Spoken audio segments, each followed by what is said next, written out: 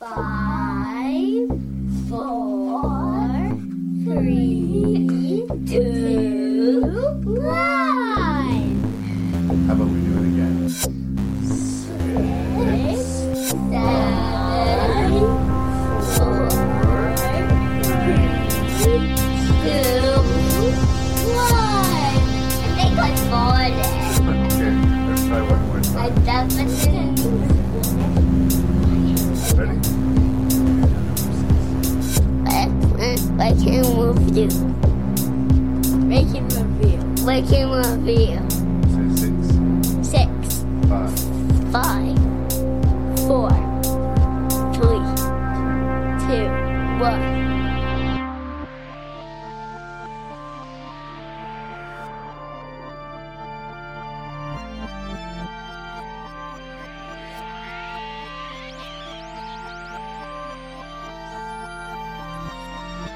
Hello and welcome to another fun-filled edition of Rank and Review. I'm your host and random Canadian Larry Parsons.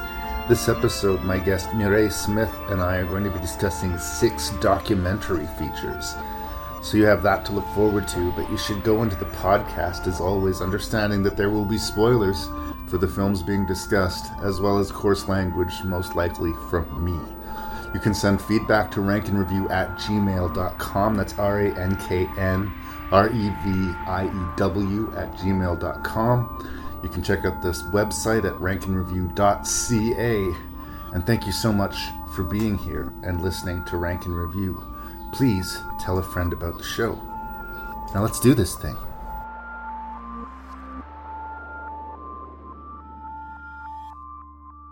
So I have Mireille Smith back on Rank and Review. It's been an extended absence, but the world has been falling apart and we've been living in this chaos. So thank you for making it through this. You were having a hard time getting your hands to some of these movies. Well, I rely on the library a lot, and there was a period of time where, there was no curbside pickup, there was nothing. Nothing. So what am I going to do? Pay to stream it? Pay for a movie?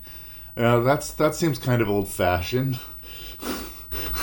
I know, it's terrible. But no, I do. I'm a library person, so I do.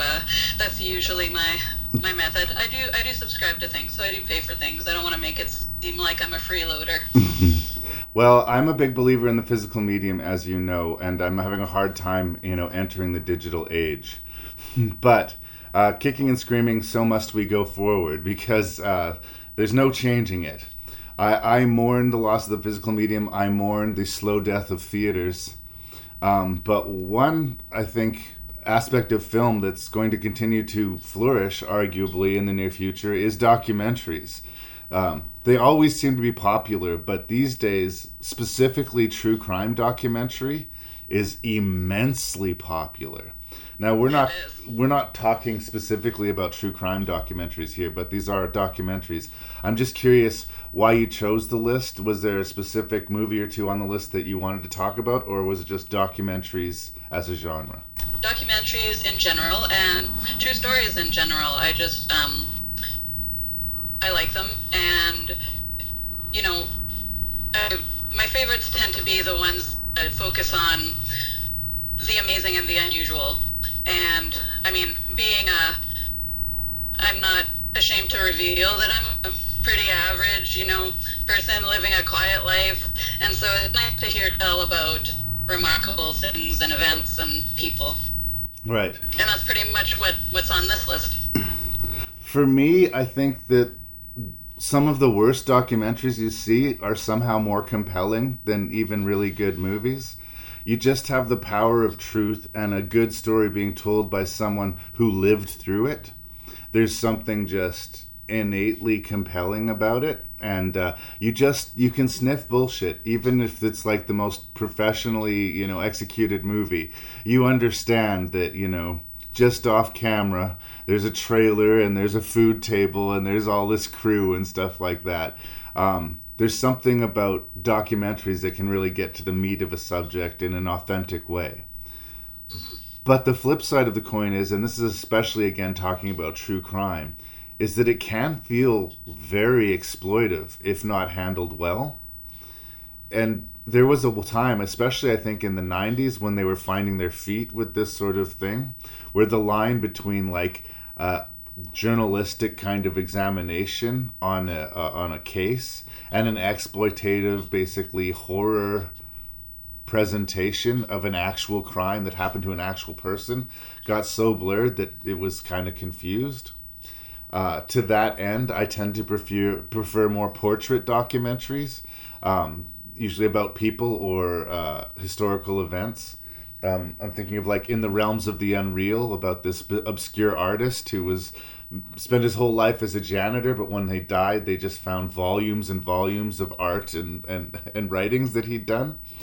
Things like that, found stories. That's what I think the documentary is, well, at least for me, really excels at. I mean, we're always going to be drawn to the true crime stuff in the same way, you got to slow down next to a car accident. But I think the genre is bigger than just true crime. Was there any that jumped out? Yeah, well, I had seen 3 of them. Right. Room 237, Man on Wire, and Exit Through the Gift Shop. And I had liked all of those a lot. So Right. I was keen to revisit them. And the other 3 I hadn't seen, but was interested to see. Good. So it was an easy list to pick. Nice. And again, these are more portraits for the most part. If there's a theme, I guess, in a way, there's a sort of thin line of obsession in these documentaries. A lot of the characters are very driven or very obsessed by specific things. And it doesn't necessarily define them, but the documentary uses that obsession as a hook to get into the subject. Yeah, and then what was interesting too is that there are kind of like 3 couplets thematically, really, because we have Monster Camp and Murder Ball, which are basically about, people engaging in a group activity and finding, purpose and belonging. And then you've got your Sound City and Room 237, which are, reflections on a significant cultural artifact, I guess we could say. Right. And then Man on Wire and Exit Through the Gift Shop are 2 men, well, Frenchmen even, 2 Frenchmen who are, blindly obsessed with achieving their goals. Yeah. So it was interesting to compare them that way too. Yeah. I like the idea, particularly with the Exit Through the Gift Shop and Man on Wire, as blurring the line between art and crime. Because Banksy trespasses and paints on buildings without permission and does these elaborate climbs in the dead of night, sometimes by himself, risking life and limb, just to put a painting up that people will see for a few days sometimes. Man on Wire, this crazy man strings a wire between the 2 towers of the World Trade Center and walks on them. He's 24 years old when he does this. And wow, dude, that's really illegal and crazy, but that is a story almost too crazy to be believed. That is where we want the documentary to take it in. They did make a movie about Man on Wire. I can't comment on it because I haven't seen it, but I cannot imagine it. Oh, have you? I can't imagine it being more engaging than this documentary. Even though Zemeckis did it, and I'm sure the effects are amazing, I don't know. I'm just full of doubt about it. Yeah, and I wouldn't discourage you necessarily from watching it, but it's one of those that there's nothing wrong with it, but there was really no purpose for it. And I like Joseph Gordon-Levitt, and I think he did a great job, but my European friends tell me that his accent sucked, but I couldn't really tell. I'm not that great on distinguishing accents. All French accents suck, Mick. All French accents. I'm sorry, I had to get a cheap shot in, Well done. Okay, should I list off these movies? Is there anything else you want to say by way of introduction? Nope, go ahead. Okay, we're going to talk about Exit Through the Gift Shop, Room 237, Sound City, Monster Camp, Murder Ball, and we'll finish it up with Man on Wire. Mireille, thank you so much for being here. My pleasure. Thanks for having me. I always used to encourage everyone I met to make art. I used to think everyone should do it. I don't really do that so much anymore.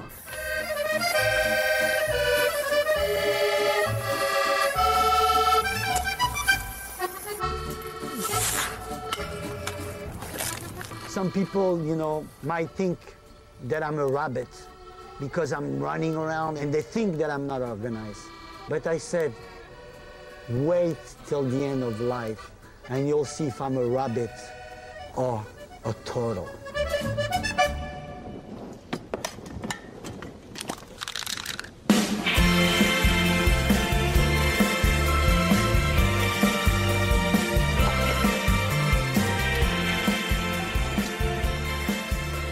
Okay, so Exit Through the Gift Shop is a documentary about sort of pop art. What do they call this sort of? It's not flash mob art, but like people who street art, I guess, made by this guy Banksy, who is basically the most famous person for doing this. He goes to different places in different cities, and he puts up paintings. Sometimes rapidly, really fast. Sometimes it takes him a while to do it. And the story of the movie, and again, the veracity of all of this has been highly questioned by people. So a lot of this documentary you have to take a little bit with a grain of salt. But he gets this guy to document him doing what he does. The movie is sort of split between the subject of Banksy and the man who is taking all of these footage and who slowly, it seems, wants to invent himself into this Mr. Brainwash character and become turn himself into a Banksy, which he kind of somewhat successfully does. How the movie feels about this, how Banksy feels about this, is kind of the interesting thing about the movie. And subsequently to the movie coming out, there's a lot of people who say that this movie itself is just another Banksy stunt, which is completely credible and believable as well.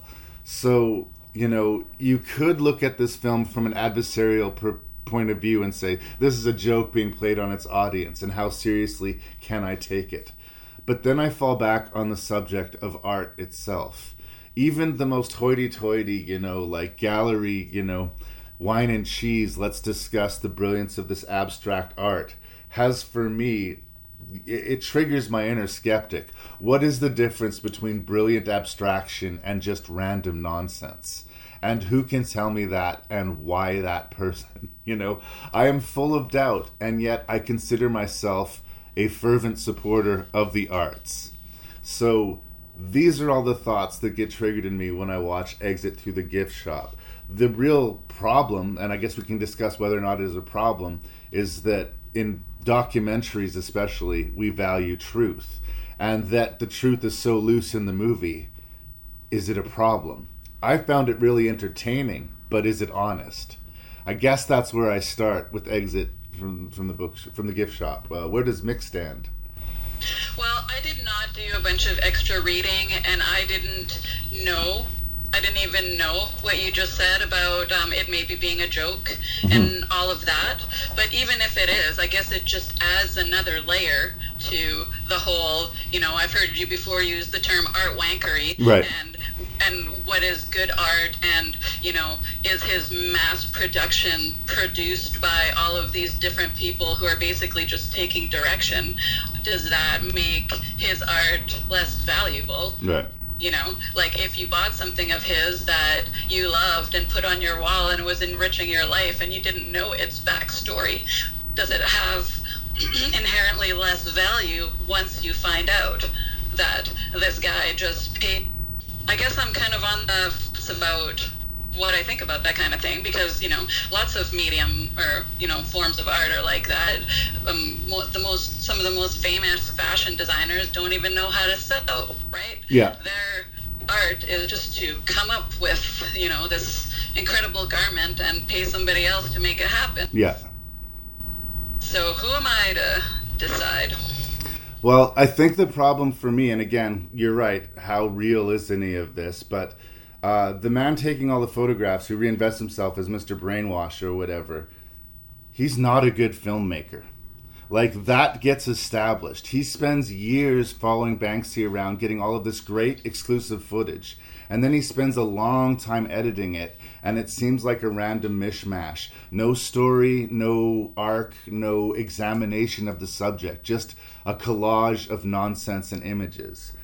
So he even admits that even after he started telling his subjects that he was making a documentary so that they would allow him to keep following them around, even after he told that lie, he didn't make any effort to kind of organize his footage or think about, oh, maybe how would I do this? None of that. He was learning how to be an outsider artist, or an avant-garde artist, but he doesn't have any inherent skills himself. He just studies them so he can be like them. Then he becomes like them and is successful. And is that counterfeit? Yeah. It's sort of like a novel that's been ghostwritten by someone, They want to get some celebrity story, but the celebrity can barely string 3 words together. So someone else writes a book, but the celebrity gets their name on the book, and the celebrity is a best-selling author all of a sudden. Right. But, at the same time, I can't 100% disrespect him, because there's something admirable about just plowing forward whether you know what you're doing or not. I mean, that's like, I certainly don't have that in me. Right. To be like, I want to accomplish something, I'm just going to do it no matter what. Like some people are so held back by preparation and knowledge and developing a skill set that they never end up doing anything. And this guy, just goes ahead and does what he wants and succeeds. Well, that's the trick of it. I think like he's well connected was what makes him really lucky. But I get frustrated again because it all comes back to me, Mick. Like, I spent my young life writing short stories and poems nobody read, and I spent my 20s and early 30s writing and putting up plays that very few people saw. Now I have a podcast that few people listen to, and I'm thinking at some point I might want to write a book that not very many people will read. I have the drive in me to do stuff, but I guess, and I don't think I necessarily suck at what I do, but I don't think that drive inherently is enough to, that I deserve success because I want it. There seems to be something about not the Banksy character, but the Mr. Brainwash character, that his want to be an artist supersedes his ability at being an artist. And should he be successful if that's the case? Like, doesn't it kind of undervalue or question the value of art if somebody who is transparently false is successful at it? I do believe that's true. I do. However, I still have in the back of my mind, okay, we have all of these respected artists in whatever field, but I don't know personally if how much effort or skill or whatever is going into this abstract painting that is now in the museum. Right. Maybe that person, just did that in 5 minutes and is telling everybody that it was, a search for the soul or whatever. And I mean, I do feel like he's like this, Mr. Brainwash is a fraud and doesn't deserve it, but I don't know where the line is of where you start deserving it. Like, is it your intention? Is it only your intention? Yeah. Or is it, a certain amount of hours put in? Or is it, like the methods you use? I don't know. It's gray for me. Is there a, legit artist? Or is all art legit? Or is no art legit? And the fact that Banksy, the crown prince all of the subject... Yeah. I'm going to go ahead and say all art is not legit, including enough. that invisible fucking statue that they just put up in Italy. Did you read about this? I did not. Google that shit. Oh, right. It'll make you angry. Oh, I remember years and years ago the Canadian government getting yelled at because they spent $25,000 for a painting that's basically a red line on a white canvas. I'm sure that some hoity-toity arts folks can really appreciate, the importance of that particular work. But a lot of people will just look at that and see a line on the canvas. And the fact that the crown prince of the art form, Banksy himself, seems to have a hard time defining it, I don't know if it hurts the credibility of art. It makes it both more interesting and yet sort of frustratingly random. Like, what is the difference between an incredibly successful artist and just an incredibly lucky one? Yeah. So that's where we come to. I mean, that's the discussion that the movie's having. The other thing that the movie accomplishes, and that I think that if it didn't get distracted by all the other things that it would work on alone, is just this idea of the guerrilla art.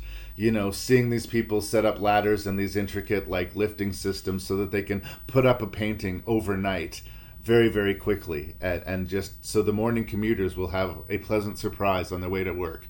Like, people will end up pulling these things down and you know, selling them and trying to save this art that he makes. But there's something particularly interesting how impermanent these things are. They're not even art installations. They're graffiti, but on another level.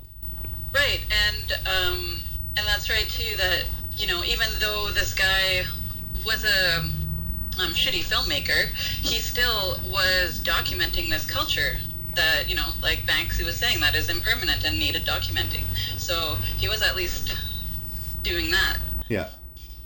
I mean, he did the legwork, and, like, he was well connected. So it is an interesting movie. Like, say what you will about it.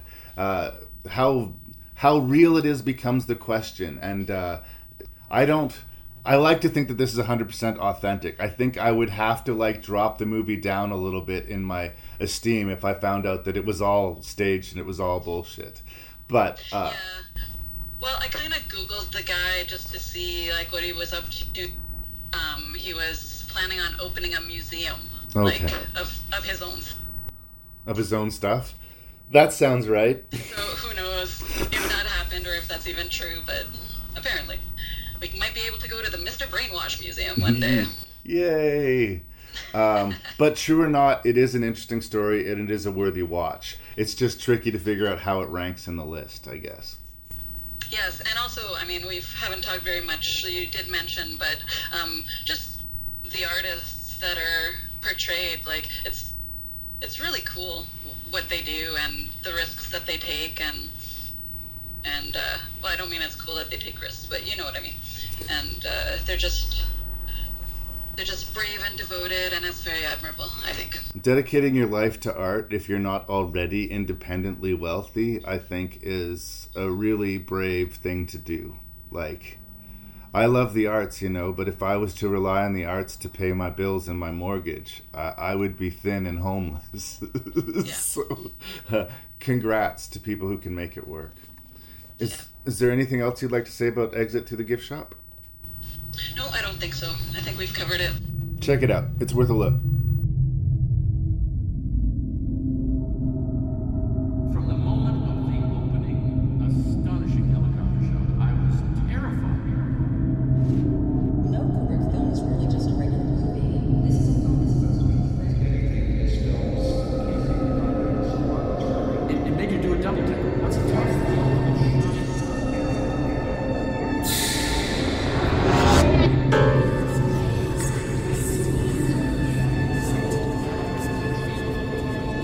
I thought to myself, these are idiots.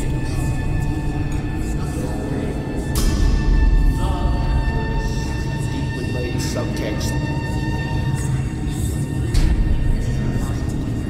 Distance of the moon from the Earth. Kubrick forces you to go out of the 7,000 miles. It says it's moon room. So Room 237 is an examination on The Shining, and you and I have discussed The Shining before, and, you know, the whole cult of Stanley Kubrick, and what more could possibly be said about The Shining. And A lot. if anything, I mean, if nothing else is shown to us from Room 237, is that there'll never be enough things to be said about The Shining, or for that matter, on any subject that people choose to obsess over. And the fact that the movie is about The Shining is almost incidental. I think that this is a movie about how, as people, we let ourselves get obsessed over things, and it can literally be anything. For these three people that are being focused on in the documentary, it's the movie The Shining by Stanley Kubrick and what it really means. And it's a really interesting movie. It's directed by Rodney Asher. He also did another documentary on night terrors called The Nightmare, which is actually a pretty interesting documentary that has some good jump scares in it for good measure as well. But this is not the one telling you all the secrets of the making and the behind the scenes of The Shining. This is basically just footage of The Shining and other Kubrick works with interviews of critics or just random people on their thoughts and interpretations on The Shining. And it is absolutely crazy. And the first time I saw it, it rattled me as a critic because everybody has an opinion, and all of the, they can be quite crazy and out of whack, but there's no way you could talk any of these guys down about how they feel about these movies. If this guy believes that The Shining is really a treatise on the treatment of Native Americans, then there's nothing going to talk him down. If this woman believes that or this guy believes that it's all about the moon landing and how Kubrick was participant in setting that up, then nothing is going to talk them down. Much the way when I give my opinion of Room 237, I'd be very surprised if anyone could talk me down. But opinions are like assholes, and everybody has them. And these guys' opinions are crazy, but they have spent hours backing them up, making floor plans of the Overlook Hotel. And it is a study of the, obsession of this film, but basically on obsession itself. And it's really very plainly executed. There's nothing flashy about how they go about what they do, but it's a fascinating, fascinating movie. Over and above, just getting other interpretations of The Shining, it's just kind of a bold look at how we obsess over things and how our obsession can change things. Where does Mick land on this strange, strange documentary? Well, because I love The Shining, and because I am not the kind of person who's going to watch a movie and catch all the visual references and all the Easter eggs and all that stuff, and I'm not really looking for them either, because that's not, I'm not going looking for that stuff when I'm watching a movie. So I thought, and sorry, you cut out there. Could you say that again, Mick? Sure. I was just saying that I'm not the kind of person who watches movies looking for the Easter eggs or the visual references, and I don't usually catch them. Right. So it's interesting to hear all of these theories and to see what other people are catching. With regard to the theories themselves, I think when I watched Room 237's, the ones that I found the most interesting, or my favorite ones, were almost the incidental ones and the the ones that could be considered continuity errors. Right. Those are the ones I like. Why does the television set have no power cord? And why are there two different typewriters? And we see on Danny's door, there's the Dopey, and then Dopey's not there when he apparently, knows more. So those are the ones that I like. Yeah. But when it comes to the deep theories about the Holocaust and everything else, to me, that's just a bunch of circumstantial evidence. I mean, it's interesting to hear about, but to me, they don't. I just wonder how people end up down those rabbit holes. Right. No, I think part of the rabbit hole with The Shining specifically is the cult of Stanley Kubrick. There's a lot of people that seem to believe that Kubrick was incapable of making any mistakes and was this obsessive visionary. And in a lot of ways he was. But they interview his director of photography on the special features in the DVD, and he's like, I will show you any Kubrick movie, and there are continuity errors in them. People believe that he was infallible. He just wasn't. I remember watching The Shining with a woman, and there's during the opening sequence, you can actually see the shadow of the helicopter taking the shots in a few of the scenes. Yeah. And she was so defensive of Kubrick. She was like, oh, that's deliberate. Kubrick saw, he wanted us to be looking at every corner of the frame. He wanted you to be paying attention. And he sets it up right away. And I'm like, no, that is just a shadow of the helicopter that was in the corner of the frame for a few seconds. Like, Yeah, same. I do not believe that because he apparently had a 200 IQ that nothing is unintentional. Okay, well maybe nothing's unintentional, or has meaning, but maybe the meaning, it's a different typewriter, is because the guy they borrowed the first one from was moving away and needed his back, like, we don't know anything. but like, as far as his like specificity about the rooms, even, he would look at catalogs and pictures of hotel suites from all over the world, and then he would go to his set designer and he'd say, I want this room, and I want that room, and I want this room. So it's not even that he himself, again, designed all of those spaces, right? He saw someone else's design, thought that worked for his movie, and asked someone else to recreate it. But all of these people are putting so much on to Kubrick, like, he's such a genius, he can't possibly have done anything wrong. I like when they get excited by their own stories. There's this one woman who's just obsessed with the window in Ullman's office. Like... Yeah. She's just driven mad by it. There's no reason for that window to be there. And the light, the power of the light coming through. And like I said at the beginning, like, there's no way that I would be able to talk this woman down from her position on the movie, but on some level, I don't want to. I'm just like, that she's getting that much out of the movie is kind of impressive of itself. But there's the other end of the spectrum where it gets kind of crazy, where, yeah, like, no, I don't think because some of the food tins in the, in the pantry has a picture of a native face on it, that equals this is about the United States destruction of the native culture, right? Or... And that when we see it head on, it means one thing, and when we see them kind of turned and all together, it means something else. Yeah. And this is not just to The Shining. Like, I've seen, there's an internet series on YouTube that I like with this really funny woman sort of has been dissecting different movies. But she was talking about the Dawn of the Dead remake, and she was like convinced because of one quote in the movie that the movie was one large religious allegory.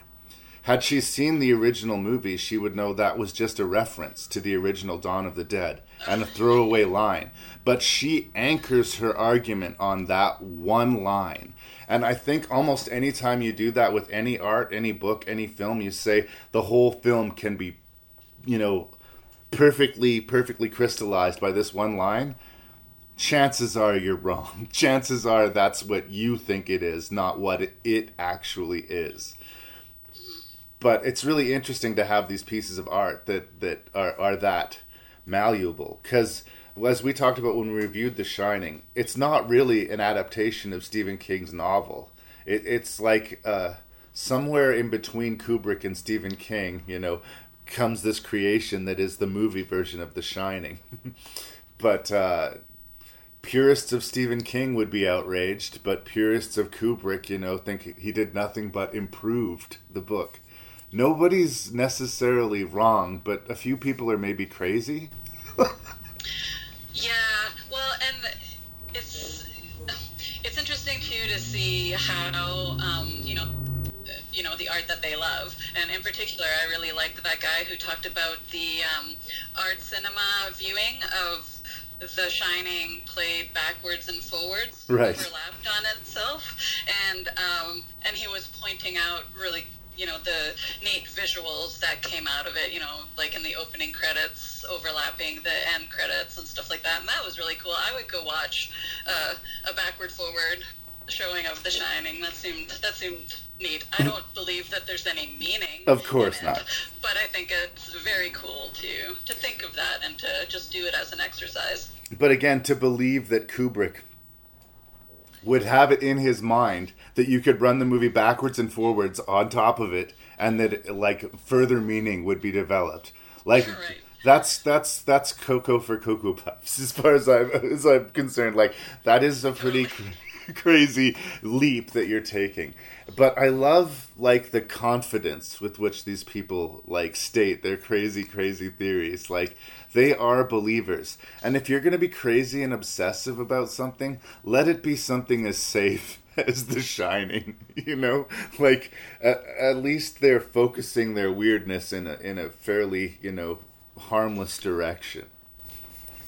Yes, and it's because of that, because of, you know, that was one of my problems with the presentation of this movie, actually, was that I wanted to know more about those people. Right. I wanted to know more about their process and how they, you know, I mean, they explain how they came to their conclusions, but just more about the time they spent, you know, doing, you know, their putting their ideas together and stuff like that, and I wanted to see them. Yeah. I mean, it's a choice. It's a directorial choice to focus more on the theories and the movie than the people who are telling.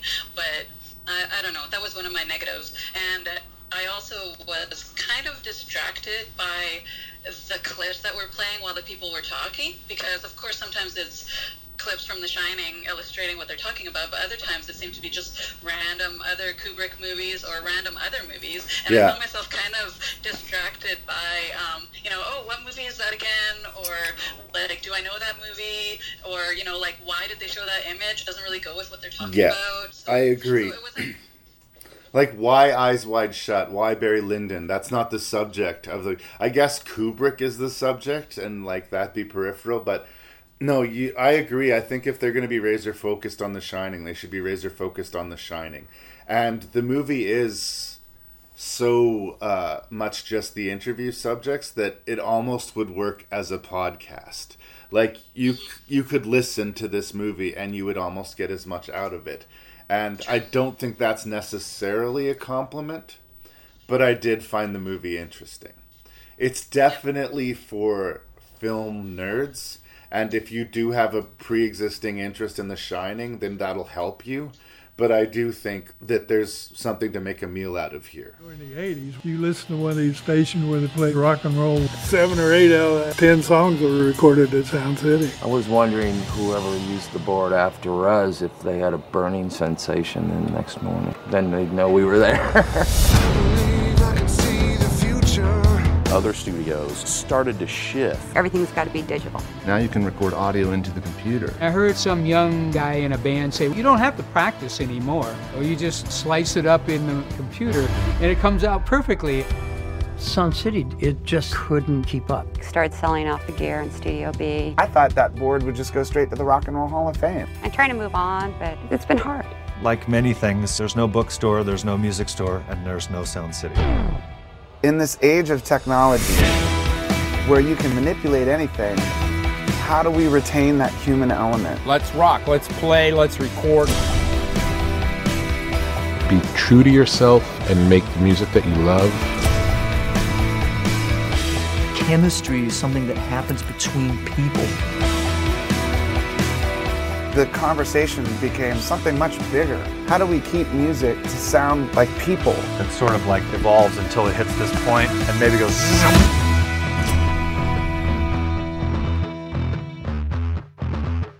Sound City is a documentary directed by Dave Grohl, he of Nirvana and the Foo Fighters.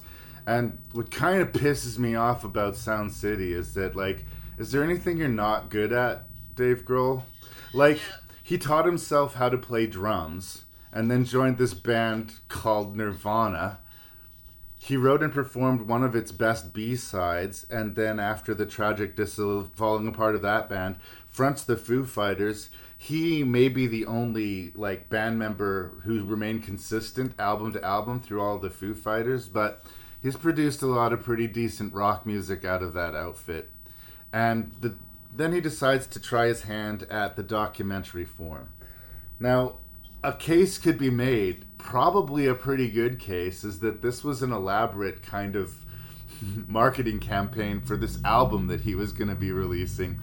He physically bought the soundboard that you know, Nirvana recorded Smells Like Teen Spirit on and moved it to his mansion, so because it was going to be disassembled and taken apart and be lost to time. And so many epic rock albums were recorded at this place. It just seemed like it would be a disgrace to music history to just, you know, have it be sold off and separate corners of the world.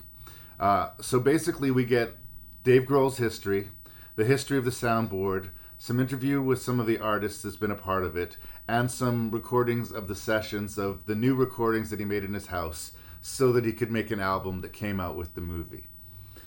So I'm not even kidding that this movie could just be an elaborate advertisement for the music, because he's all about the music.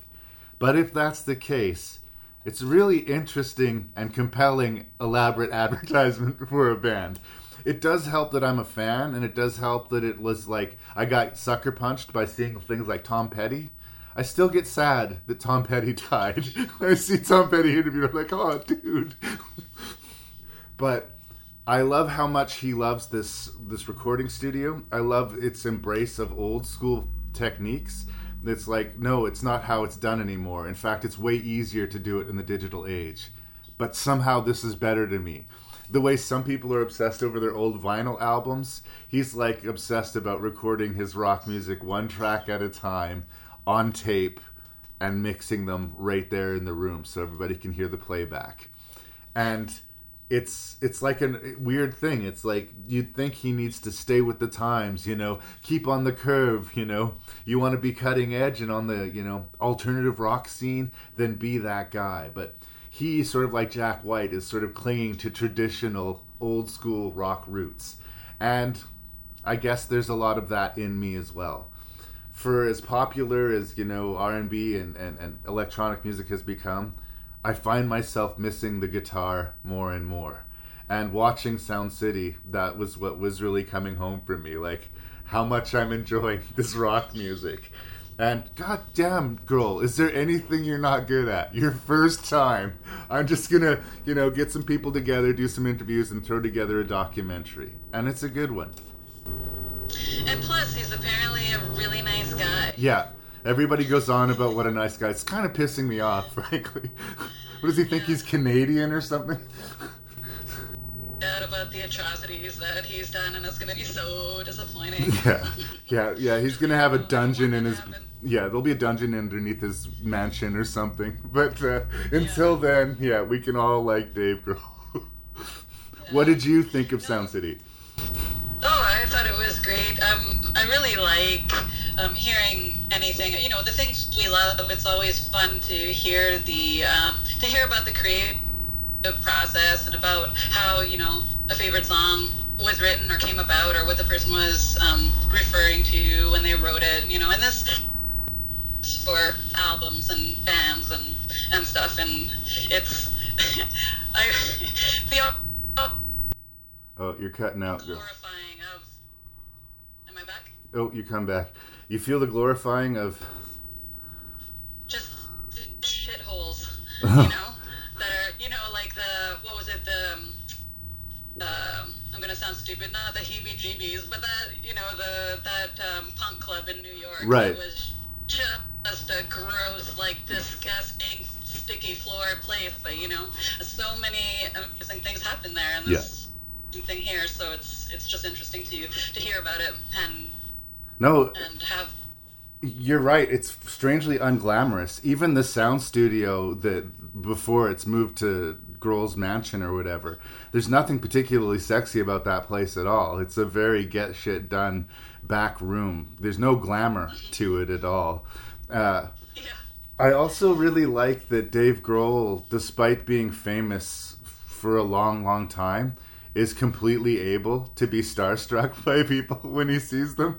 Like, I can tell, like, that he gets super jazzed meeting these people and talking about the sound thing. And, like, I don't know if it's me, I get this idea in my head, once people get super famous, they're kind of above getting excited by things like, you know, meeting their favorite artists or seeing behind the scenes.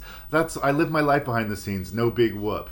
Well, he thinks it's a big whoop, and that really humanizes him for me. He's not this far-off distance rock star. In a weird way, Dave Grohl seems approachable.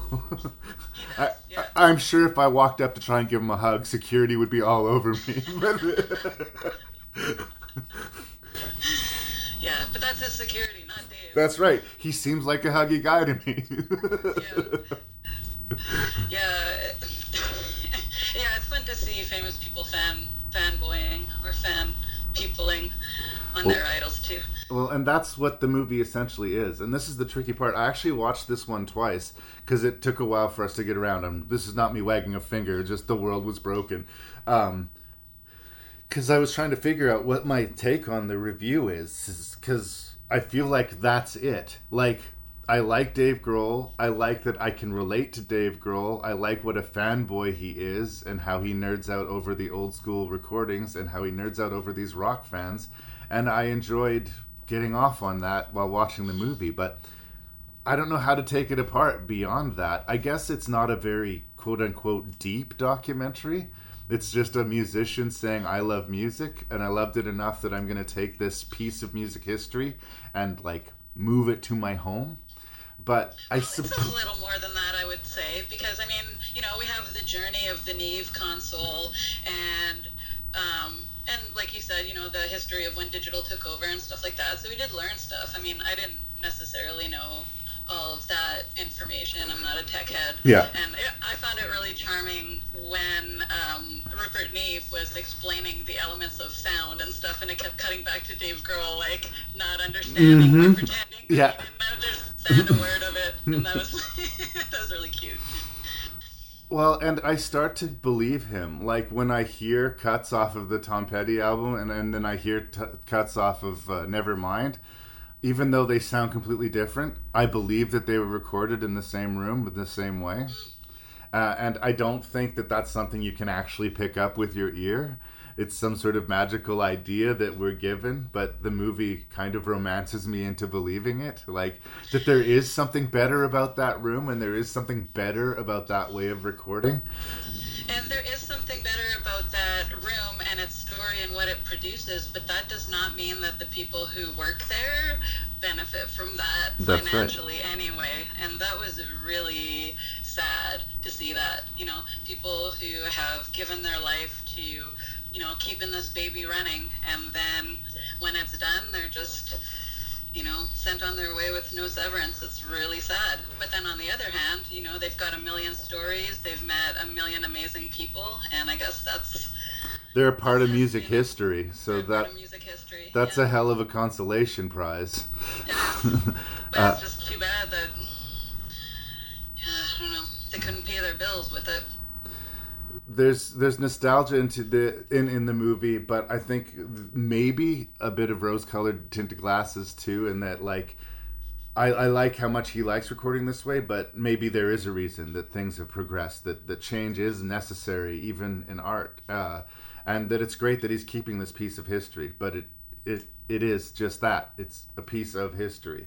And that's sad, and we kind of want to hang on to these things, but to expect the world not to change is naive.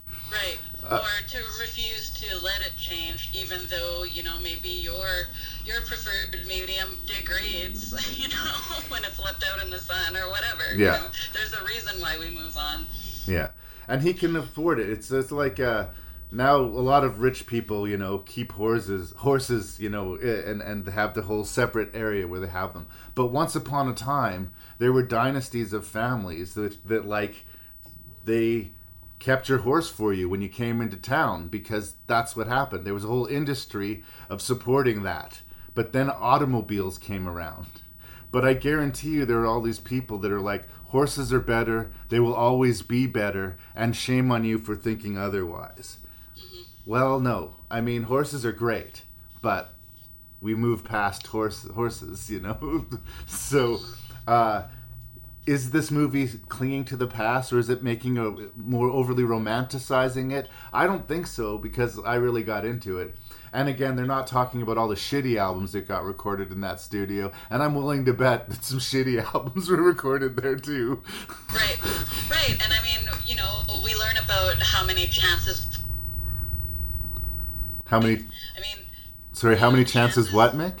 The risks that people had to take to, you know, just try to get the studio going and running. Like that guy, when he bought that console, it was $76,000, yeah. Twice the amount he paid for his house.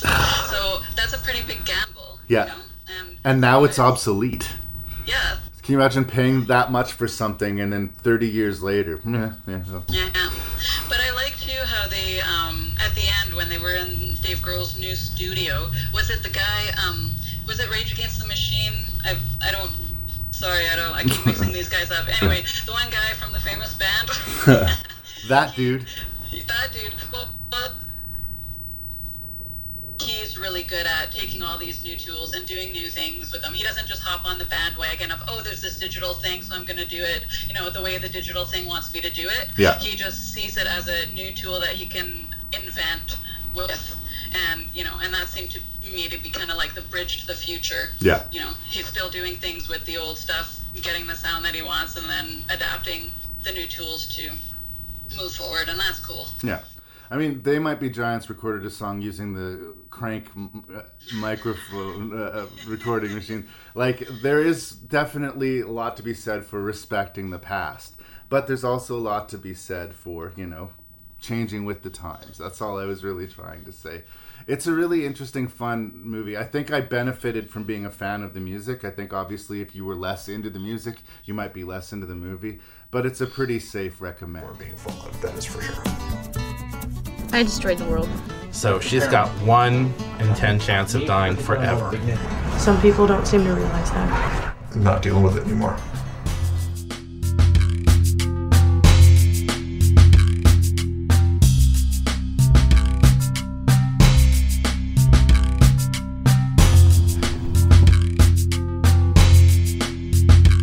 I had to fight my father.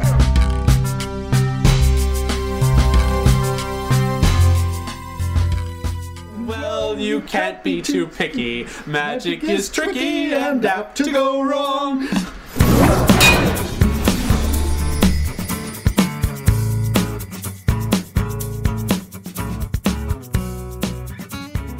Monster Camp. This is a documentary about LARPing, live action role play. The thing that it most reminded me of, actually, was a documentary called Trekkies, on the subject of Star Trek fans. Yeah, that's funny that you say that because, sorry, I don't want to interrupt you right away. No, that's okay. But on the back of the DVD box, the quote that is there, which I think does a disservice to the movie, to be honest, the quote is, Monster Camp is destined to be the next Trekkies. and I thought that kind of like set me up for disappointment, to be honest, because Trekkies is so slick, and the people who are featured in Trekkies are lifelong devotees who have money and are able to convert their dentist office into a Star Trek themed thing, or remodel their house into the Starship Enterprise, or have these huge collections, right? Right. And it's a really grand thing. And so to set up that kind of expectation, I had no preconceptions about this movie. And so, seeing the people who just sit around all day playing World of Warcraft when they're not LARPing kind of made me feel sorry for them rather than go, wow, look at that guy. Yeah. It was, so I don't know. So that kind of like threw me off a bit from the start. Puts you off on the wrong foot. Well, the reason it reminded me of Trekkies, other than the mention of it on the box, is that they're taking on a subject that could easily fall into ridicule. And at times, I think the Trekkies movie is absolutely guilty of it. We're not laughing with them. We're laughing at them. Oh, really? I guess I don't remember it well enough to... It certainly had... In Trekkies, I felt moments of that. Monster Camp, less so. Or in the moments where I felt the cringe, it was cringe that was coming from the people. It wasn't like I felt like they were being framed to look as ridiculous as possible. I think of this one female LARPer who's got this super powerful character that she's way too invested in and just refuses to let the character die, and all the other LARPers start complaining and calling her on her. And like, these are grown-up people playing fantasies, and you could point and laugh. Like, you could get mean about this movie. And I'm going to pay the compliment to Monster Camp is that I don't think it's mean on purpose at any point. I do think there are times where we are asked to maybe judge some of these people harshly, but more than that, we're supposed to kind of respect their commitment to a bit, One of the best quotes in this is, the best thing you can do for yourself is give yourself permission to pretend. Just to be a kid, to be goofy. And another reason I might be sensitive to the movie is that this is a path that I could have easily fallen upon. If I found the right group of people and I felt like accepted and welcomed, like a cult, I could have been... it sounds severe, but like the wanting to belong and fit in, I could have been one of those guys traipsing around in the woods wearing a costume, holding a shield, and I would spend my weekends, bulking up my magic abilities instead of, having sex. So there's there's a percentage of this that could be a cautionary tale. And what I like about the movie is it isn't. It's a celebration for the most part of these people. Now, of course, in any group of people, in any sort of subset, any hobby, any sport, any office, there is a percentage of assholes. And that is represented here.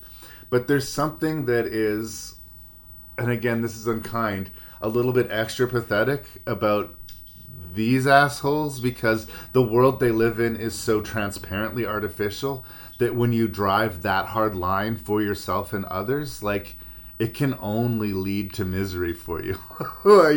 I imagine that there's probably a pretty even split of people who were involved in the movie who watched this movie when it was finally put together and thought, what a great movie that celebrates what I do. And the other half, the people who are mortified that they were caught on film doing this. Maybe.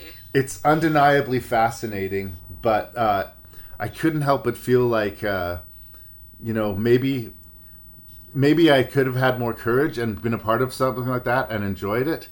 But another part of me thinks that, maybe there's a line where, fun is fun, imagination is imagination. But when I was a child, I thought as a child. And when I grew up and became a man, I put away childish things. So there's lots to chew over there. Yeah, I think that's a little bit... I don't think it needs to be that severe. Right. But you know what I'm saying. Child a little bit, Larry. Yeah. I know what you're saying. And to me, I didn't think the movie was wanting us to laugh at them at all. I didn't get that feeling.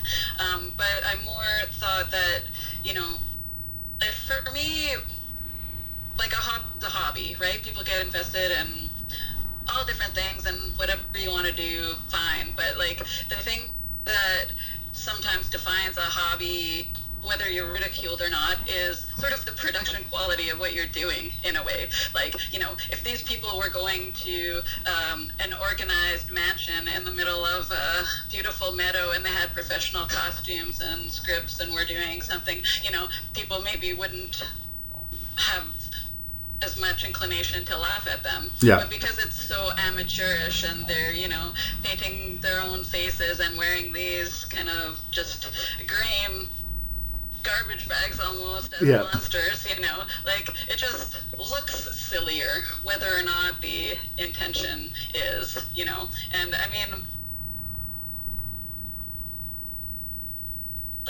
but... Oh, you cut out again there. I missed the last couple sentences you said there, girl. I'm sorry. That's okay. I just said that I don't know anybody who does live action role play. Right. But if, a coworker said to me one day, oh, I do this and whatever, I don't think that I would change my mind about them, it would be kind of interesting to find out what they do. But yeah, it's it's just cooler when your sword looks like a sword and not a pool noodle. Yes. And I know that's not fair, but it does play into it. No, I agree, and you're right. Poor people are crazy, rich people are eccentric. That sort of bullshit dividing line. No, that's not fair. I think that another reason that it was a little bit different. Apparently, when they recorded this, it was unseasonably cold. So a lot of people were actually wearing their clothes and then their costumes over top of them in the movie. So they don't look as, quote, authentic as they would have liked to, but the weather was uncharacteristically cold, apparently. There was a lot of comments on the IMDb page from people involved in the film that wanted to point that out. on a regular round, the costumes would be much better if the situation was optimal. Well, that's good to know. Well, and so this portrayal, though, did not make me interested to go and find out about LARPing. Right. If I was maybe leaning that way. Because the gameplay that they showed us didn't seem that fun, even though the people who were doing it seemed to be enjoying themselves. You know, they didn't kind of find a way to convey the stories that they were playing in an interesting way and like explaining the rules in a way that made sense. You know, they just kind of showed characters who themselves didn't know all the rules and stuff. So yeah, I don't know. It was interesting, but at the same time, like, I don't know if it was fulfilling its purpose. Yeah, I didn't understand all of the facets of the game, but I thought it was interesting that you could respawn like a video game. If your character died, you had to go to this special hut, and then you drew a number out of a hat, and there was like a 1 chance in 10 that if you drew the wrong number, your character would be permanently dead. And people lived in abject terror of that happening. Like, they had invested so much time into this. It's weird to me watching the movie that I'm not more into LARP. I remember being invited to do, like, I think it was some vampire masquerade thing, which is, I didn't do it, but it was so much the same idea. But I've done all manner of acting exercises and improvisational sort of shows and stuff like that, and that's all it really is. It's another version of that. You just have a costume on. It's just like in a less formalized way. It's like you and your friends out in the woods doing it instead of doing it, you know, in a rehearsal space or something like that.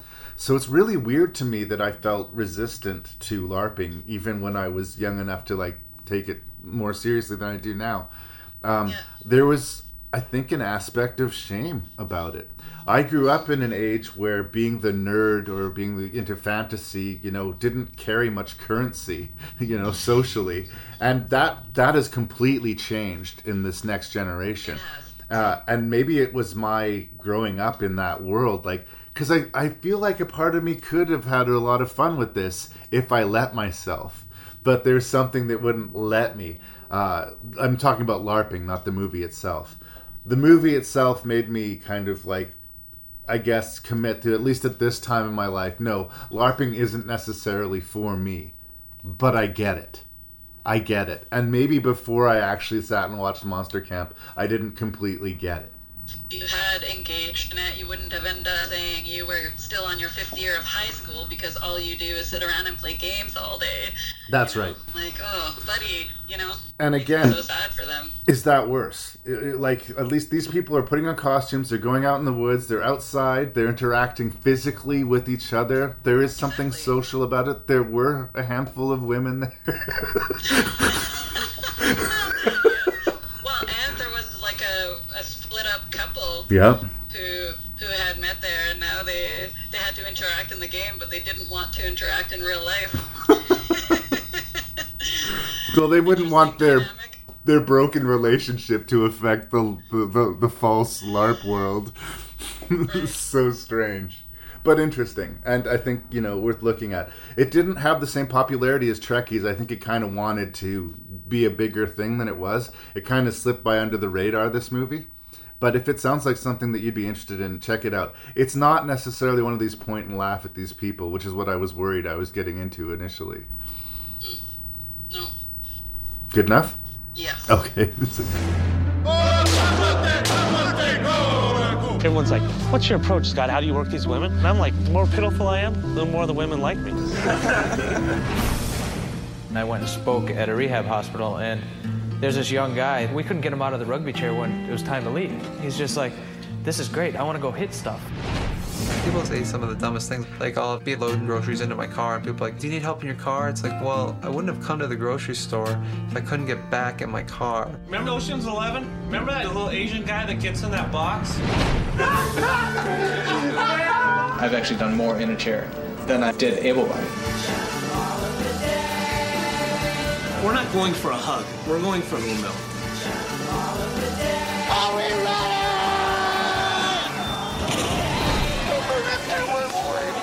1, 2, 3.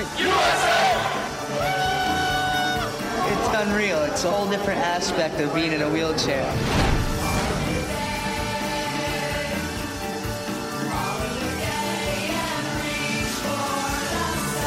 So we're going to talk about Murderball.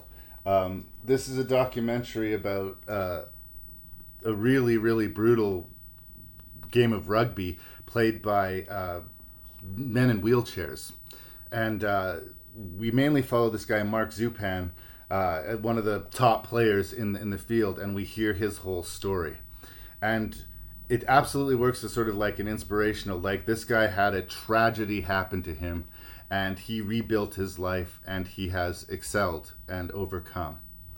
And this is a great story to tell, and it's like, you know, the classic template, you know? We're going to see this guy face these problems, overcome them, and excel, and see he can do all of these things even though his body has been broken. And it's true, the movie completely works on that level, and I give it a thumbs up on that level. But here's the thing that I want to say about Murderball that nobody seems to say about Murderball. I'm going to respect Zupan and his buddies enough to be honest with them and say, before they got in their accidents, I don't think I would like any of these guys. And after they had their accidents and overcame these things and got into the rugby, I still don't like most of these guys. In fact, I think they're run on an engine of, for lack of a better term, toxic masculinity, right? It's always a competition. It's always violent. It's always intensely personal. These guys are bullies. They're jock, asshole bullies. These are the guys that used to beat me up when I was a kid. These are the guys that would go 6-on-1 and yell at me until I cried and then laugh at me for crying. And that's the way they were before they got in the chair, and that's definitely the way they are after they got in the chair. So I'm at arm's length from the movie because I can appreciate all that they overcame, and like that they do really tough things, and that they've rebuilt their life, and that they're exceeding, and that they're living their best lives according to them. But I don't think I could stand to be in a room with any fucking one of them. Not one. There's this scene towards the end of the movie where they're like yelling at their former coach about how he's betrayed their country because he's teaching a Canadian team because he couldn't teach any other team and he wanted to teach rugby. And honestly, the bully atmosphere and the jock bullshit, which I've never liked in my entire life, ended up being the over-encompassing thing that I took out of the movie. Like, they used all of their anger and hate and competition, and they used that to overcome their physical disability. And you know what? Good for them. But I don't want to spend any time with them in the real world, and I didn't particularly enjoy spending time with them watching the movie. Is this a personal attack? Is this personal because of my history? Probably. But yes, this was my least favorite of the movies that we were talking about today. Am I completely unreasonable here? I wouldn't say completely, but I didn't see it that way. Okay. You glitched out. You said you didn't see it that way, and then nothing happened. Sorry, could you say that again? I said, and I'm disappointed that I won't get to be the champion again because I did not put this as my least favorite movie. Alas. No, I understand what you're saying, and I wouldn't want to hang out with them either. But I didn't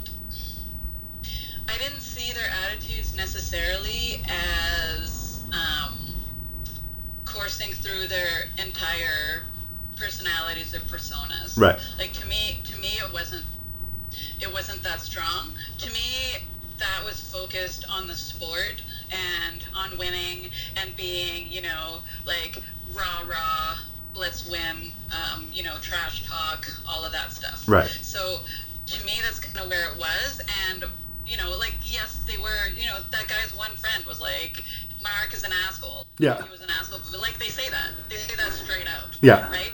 But it's, I don't know. I don't think we get enough of their personalities to make the determination that, all of them are terrible, shitty, horrible people and have nothing to give the world. Right. I didn't think it went that far.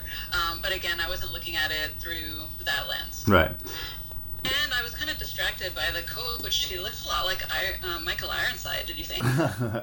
Yeah, no, I definitely see that. It's weird. It was weird. But no, and I found that the USA-Canada rivalry thing, yeah, it's over the top and stupid, and like normal people don't talk that way. But this is in the context of sport and winning.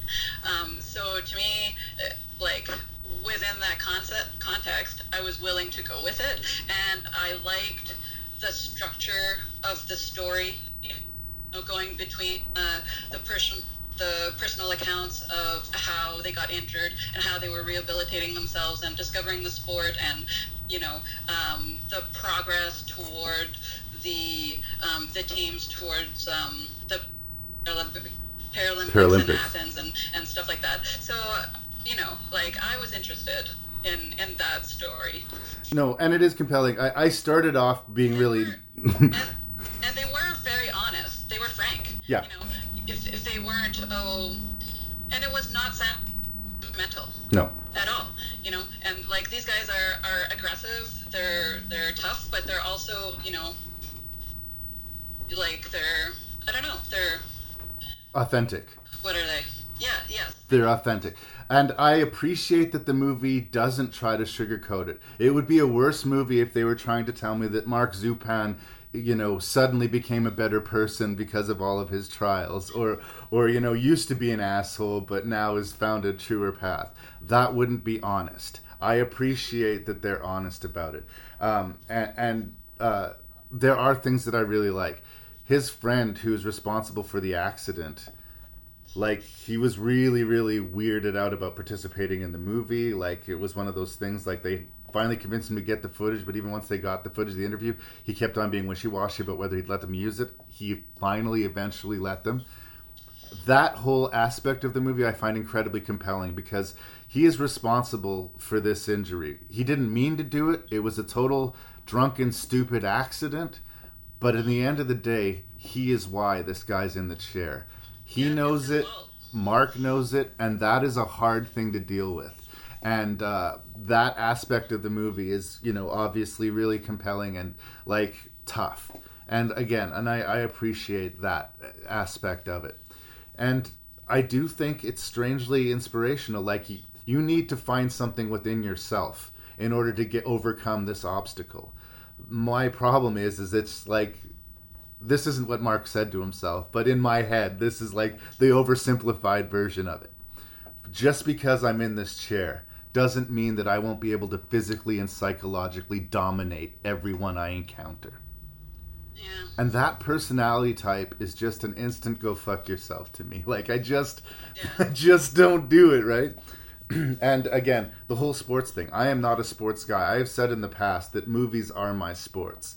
Movies are more dependable than sports. They'll always be there. There are good games. There are bad games. There are the classics. But I don't dig into the competition end of things. I don't even like watching the fucking Oscars anymore. Like, I don't like the bullshit competition. I don't like the idea that because your team won that game, ergo it is the best team that year. Your movie won Best Picture, ergo it is the best picture made that year. I just don't believe in it as a principle. And to not believe in it as a principle and then see these people fight tooth and nail underhandedly and really, really hurt each other as much as they can physically and emotionally for this completely symbolic victory just has never made sense to me. I think it's stupid.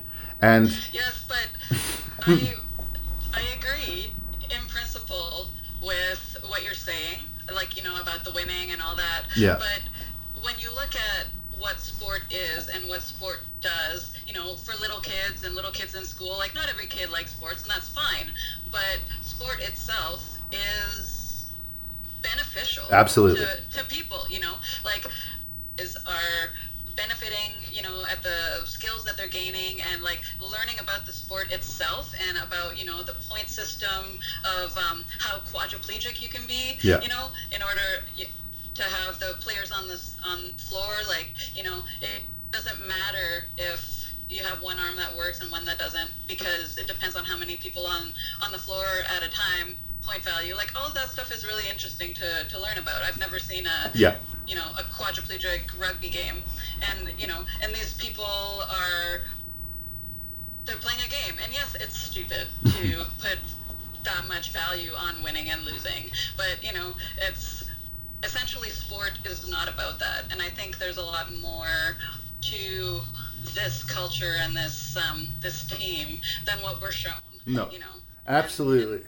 And it really is the focus on the rivalry and, the macho-ness and the bitterness, but I really don't believe in my heart that that's what the whole organization is for or is about.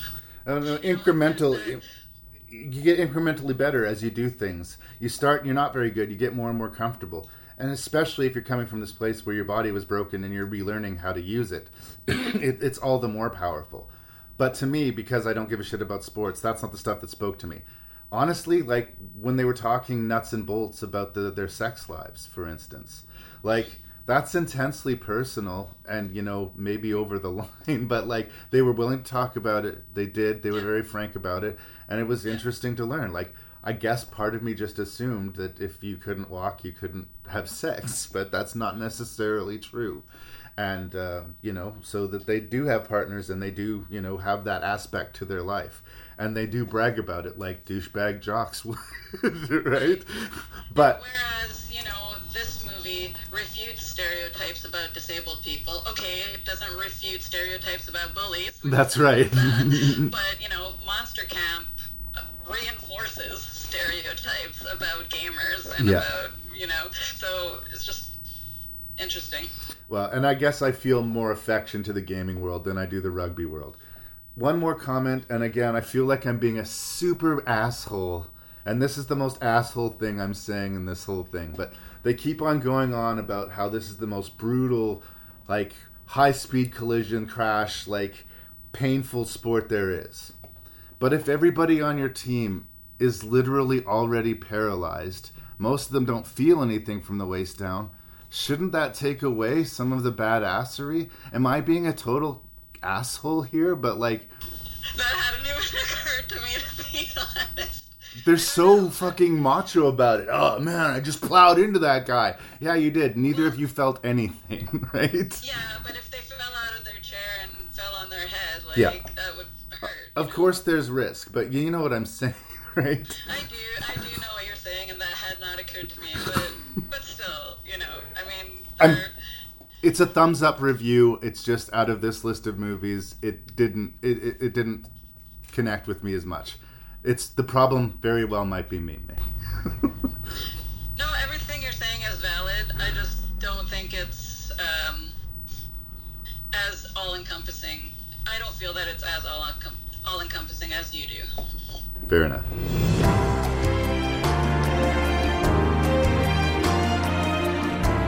Beyond anything you can ever imagine. Mind-boggling. I saw his face changing. Now I'm going to perform. This is probably the end of my life, to step on that one. Death is very close. Et donc je criais, regardez, regardez, et il a salué.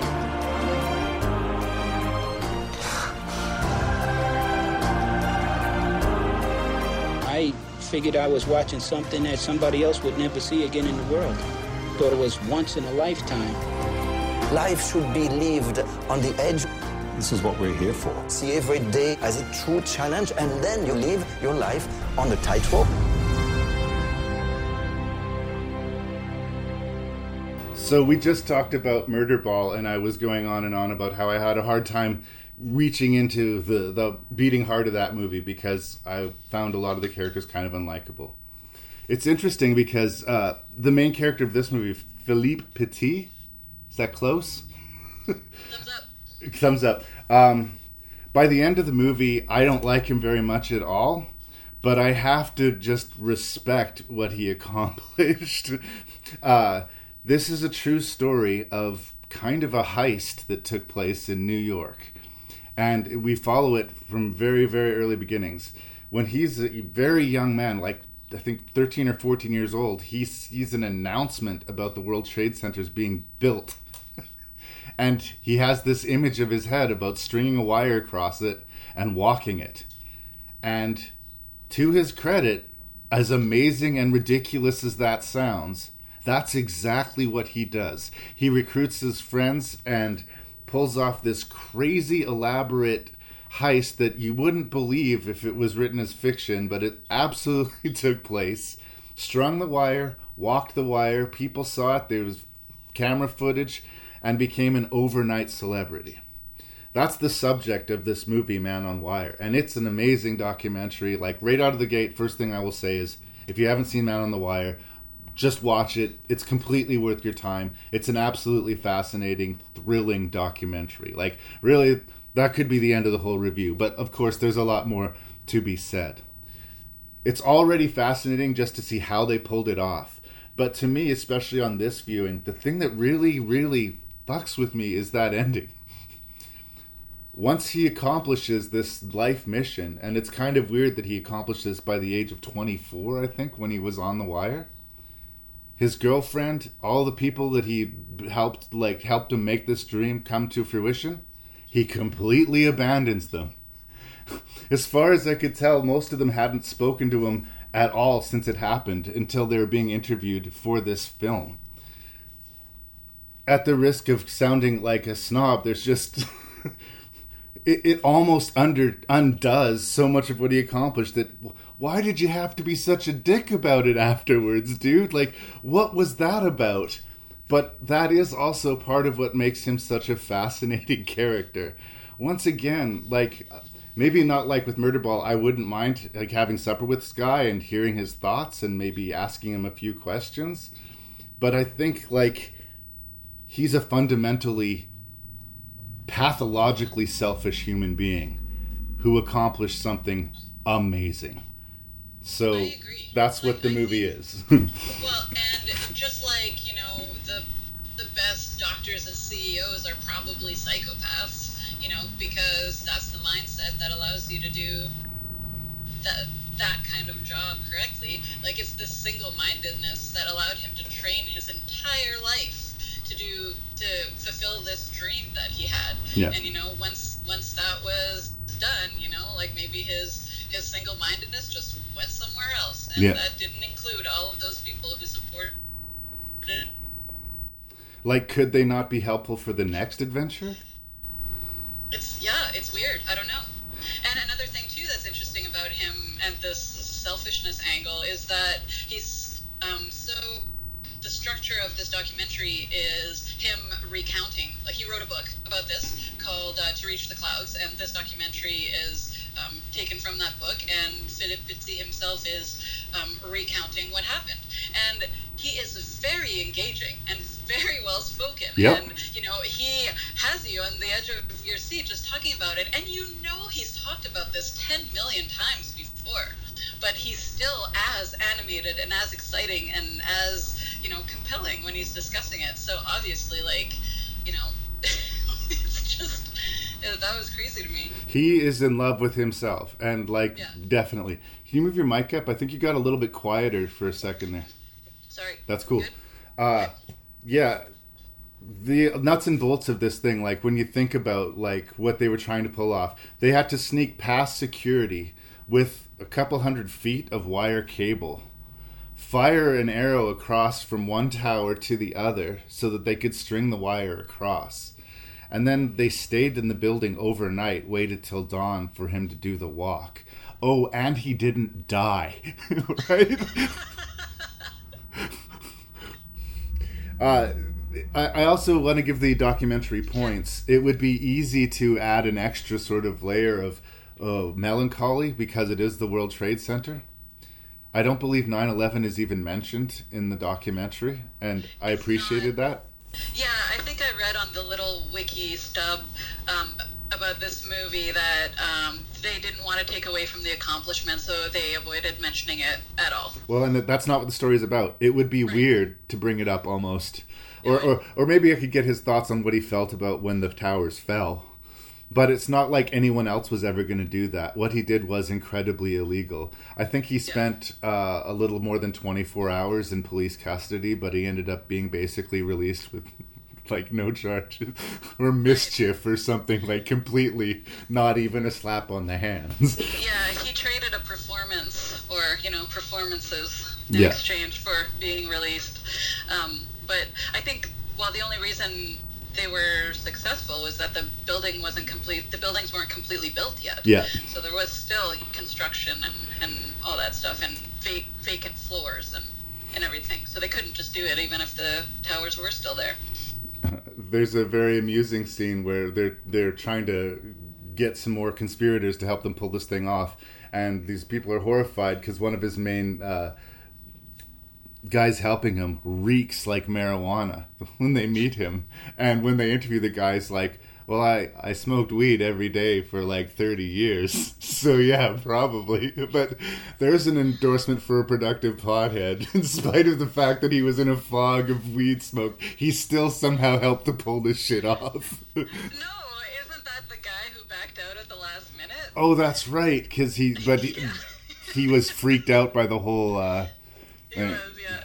It's a weird cast of characters that he's got with him too. It was almost like he cast them specifically to make the story as interesting for him as possible.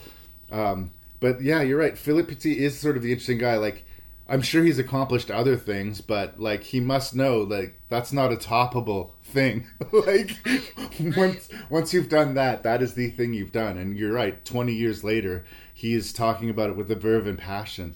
But it's all him. It is really all him. Like he can acknowledge that other people helped him, but this was him. Yeah. Like I wonder if he used anyone else's name in the book. Like well, the second that he is released, he meets that fan or whatever and is in a hotel room with her for 3 days. Yeah. If that's true. Didn't speak to his girlfriend again, and the rest of the crew basically were abandoned. Like, it was his accomplishment. And I don't know, like, the movie definitely addresses it. Like, the movie addresses that that's what happened, but I still feel like lets him a little bit off the hook for it. Am I wrong? Well, I mean, it doesn't delve into it, because we're interested in his accomplishments, I guess. But yeah, no, the artist must do is kind of the impression that I got. The artist must do. And yes, but yeah, but it is unfortunate. I don't know why he would abandon his loyal helpers. Well. Because it was something that hit me more watching it the second time. The first time I watched it, it was like this, just like I said, it's a heist picture practically. It's like Ocean's 11, but it really fucking happened. And it was all for art.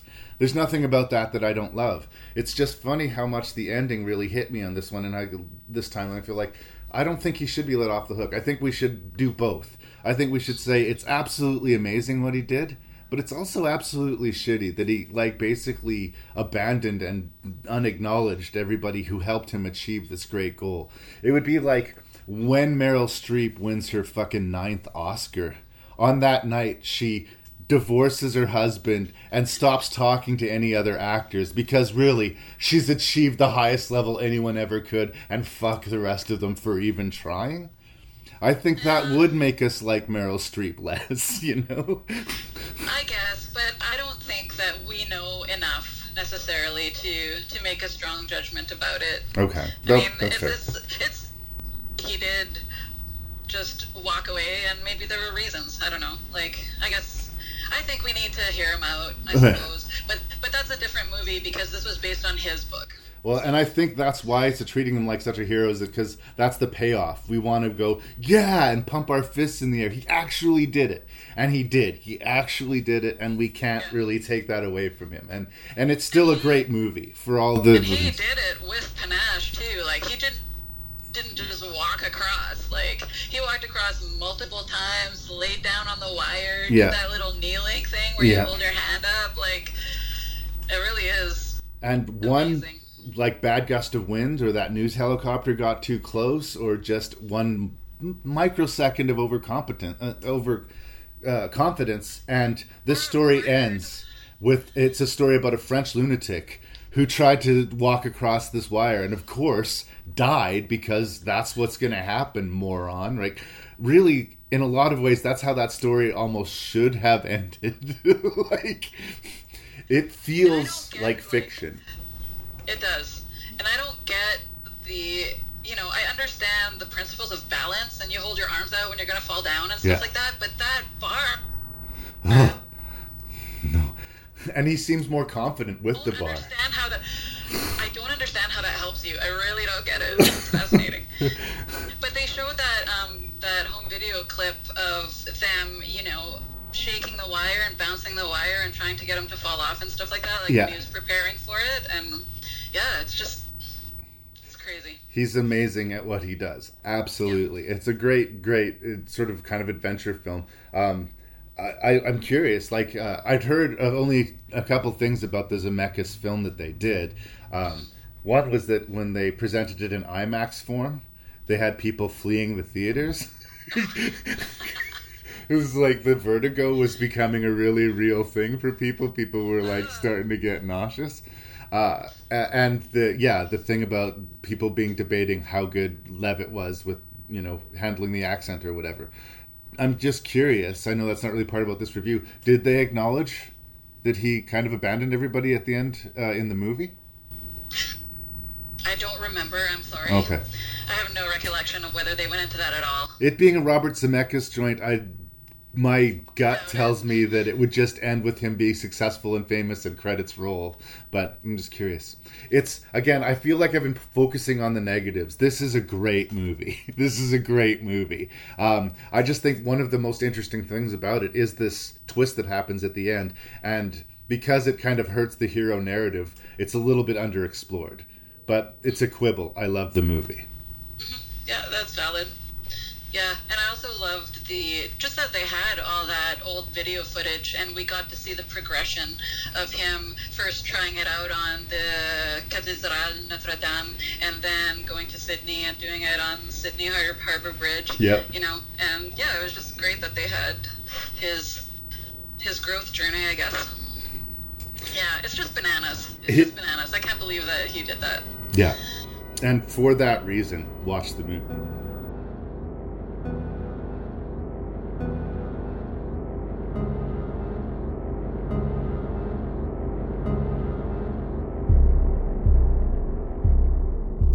So that was 6 documentary features reviewed by Mireille Smith and your host and random Canadian Larry Parsons. Thank you so much for being here and fighting through the technical difficulties with me. It's a weird thing because, like, they're all documentaries, but they're kind of very different. It's a broad subject. So I guess I'd be surprised if we matched. But the thing I did want to say, despite, especially the lambasting that I gave Murderball, I do like all of these movies. When you have to force them into stacking them in an order, you kind of find reasons to do it. But if you like the form, I think these are, for the most part, safe choices. Agreed? I agree, and I like them all too. Yeah. There wasn't one that I didn't like or that I wouldn't recommend. And that doesn't always happen on Rank and Reviews, so, let's savor the flavor of that for a moment. What was your least favorite of these 6 documentaries and why? Well, I guess first I'll say how I ranked them, because it's pretty different. Not really looking at plot or acting quality or anything. Well, I guess Man on Wire, we could look at reenacting quality a little bit if we want to do, but mostly it just came down to, like, if I liked the way they presented the story, how many complaints I had, and personal interest. So that's how I went with it. So number 6 is Monster Camp, and I was really interested to learn about live action role play and stuff like that, but the gameplay that they showed us I didn't find that compelling, so that's why it's number 6. Hard to penetrate. Yeah. Oh, and this is dumb, but I'm going to say it anyway. They're part of an organization, the Seattle branch of the New England role-playing organization. I think the name's changed now to LARP Alliance or something. But but they abbreviated it to NERO. Why would you go to NERO when you could be NERPO? That's just terrible. Well, that's why they're last place then. Anyway. So number 5, and we're probably gonna get mad at me about this. 5, I put Room 237. And even though I find it absolutely fascinating and I love The Shining, I really than really all the other ones, just because of, I found the background music distracting a lot of the time, and the clips sometimes incongruous to what was being said, and I wanted to see the interviewees. So that's why it's at number 5. Number 4, Sound City. It was fun to watch. I loved hearing the anecdotes of the musicians and everything. I thought it was too long. I thought that the Studio 606 stuff at the end, it was really cool watching them record and think through a song and try things out, but I just thought that part was too long. And also, they hardly talked to Weezer. Weezer was just snuck in right at the end. And why don't you cut out some of the Studio 606 stuff and give us more Weezer? That would have been interesting. But I loved it. Number 3, I put Murderball. Okay. And again, I apologize. I did not clue into all of the bully stuff. Obviously I saw it there, but for me, that was not the focus of the movie at all. Right. And I really liked seeing the, kind of journey to the Olympics. And even though I'm not a super hardcore sports fan, I appreciate sort of, the spirit and the journey that sports can give a person, and the community that, can support it. And also, that it wasn't sentimental or cheesy. Right. At all. At all, yeah. So that was number 3? Yep. Number 2, Exit Through the Gift Shop. And so number 1, Man on Wire. And I'll kind of talk about them together, so I thought they were both really well told, in my opinion, and I wasn't, we discussed Exit Through the Gift Shop, I was not telling me was true or not, so that didn't come into it for me. These are both stories about people who follow their passions and end up at their dreams, but their journeys are, completely different. Yeah. Terry from Exit Through the Gift Shop is, wackadoo, falling backwards into success, just barreling ahead, not knowing what he's doing, and that is fascinating. Whereas Philip Pizzi is a person who did not waver from the moment he got the thought about his dream. He trained, he found a way, he surrounded himself with people who could help him achieve what he was doing. Didn't care if it was illegal, the planning, the trips to New York, borrowing money, just everything to finally achieve that. And I thought that Man on Wire was compelling from beginning to end, and that's why it's number 1. Yeah, that's a really strong list, Mick. We're closer than you would have imagined, and I especially agree with you on your numbers 1 and 2. We share the same top 2, and for me, it's just I'm really engaged and romanced by this idea of making art into crime, or crime into art.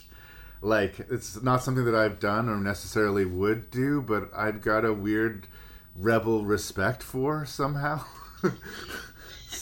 So those 2 were kind of default the ones to beat going into this list. But we do differ. Surprise, surprise, in 6th place, I put Murderball, probably because those guys reminded me of my bullies when I was a kid.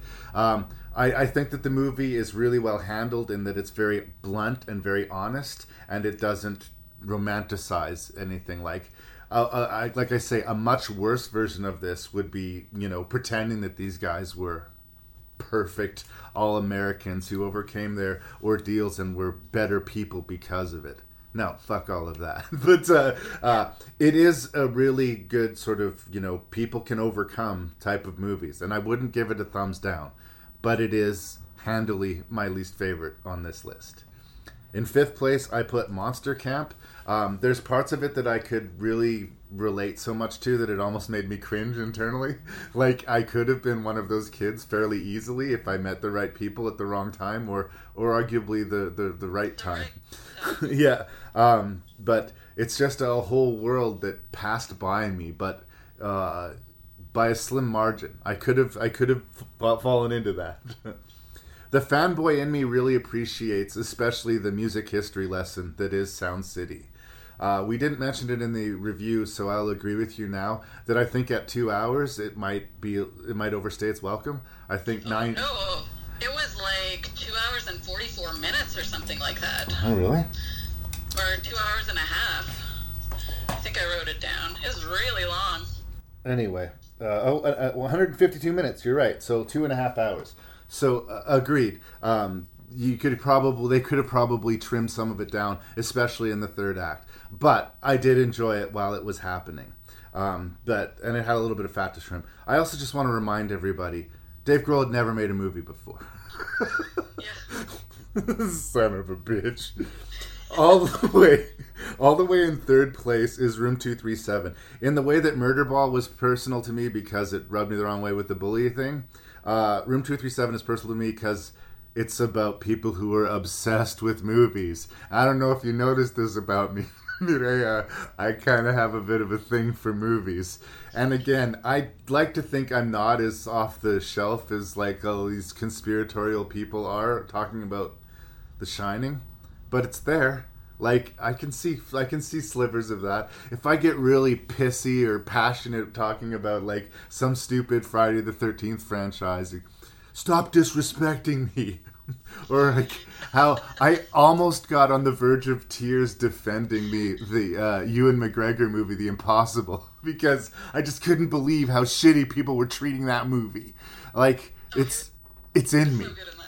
It's in me. Like, this sort of crazy, too much of a fan thing is in me, and I recognized it in this movie. So even though I agree with you, the form is not exactly the most engaging. We just see footage from Kubrick and hear these thoughts, and that it's almost as valuable to just listen to. Because I connected to it so completely, it made its way to 3rd place for me. But it is a visual movie. You know, you're right. I get you. But this is a personal list. It's a visual movie, and it's a personal list. I retract, rewind. There's no point arguing because we're already not matched. Okay. Well, but now we do. Exit to the Gift Shop is 2nd place. It might have had a chance at first if I could believe the veracity of it. It still works if it's this punk kind of like art wank, like we're fucking with you because it's fun to fuck with you. I would still think that's absolutely valid, but the power of it being a true story adds something to it. And again, the real questions that they raise about art aren't just, you know, what is art, but like, why do we value it and should we? Like, that's some pretty tricky territory to navigate if you yourself are an artist. So bravo, Banksy, bravo. But Man on Wire is like, it's an enthralling kind of exciting documentary. Like, it's a nail biter. I didn't know how it was going to work out. I mean, obviously he survived, but like that's what it felt like. I needed to know what happened next. It was riveting. It was like almost like you're watching an action thriller, but it's a story being told to you by the people who lived it. So, number 1, Man on Wire. We didn't match, but I don't think we're as different as you know, as we could be. Right. And he did, Philip Pizzi did String on a Wire across the river and up, like, halfway up the Eiffel Tower or something, and kind of, like, climbed up it. So he's done that kind of lately. I don't know how many years ago that was. Whatever. Old news. Once you've walked the World Trade Center, just retire. True. Thank you so much. Go to Dubai. Thank you so much for suffering through the heat wave, the technical difficulties, and we finally got this one done. I really appreciate that you do the podcast with me, and that we did an interesting subject. My pleasure. It was fun. Yay, Mireille. I'm going to go stick my head in a cold bucket of water. Oh, me too.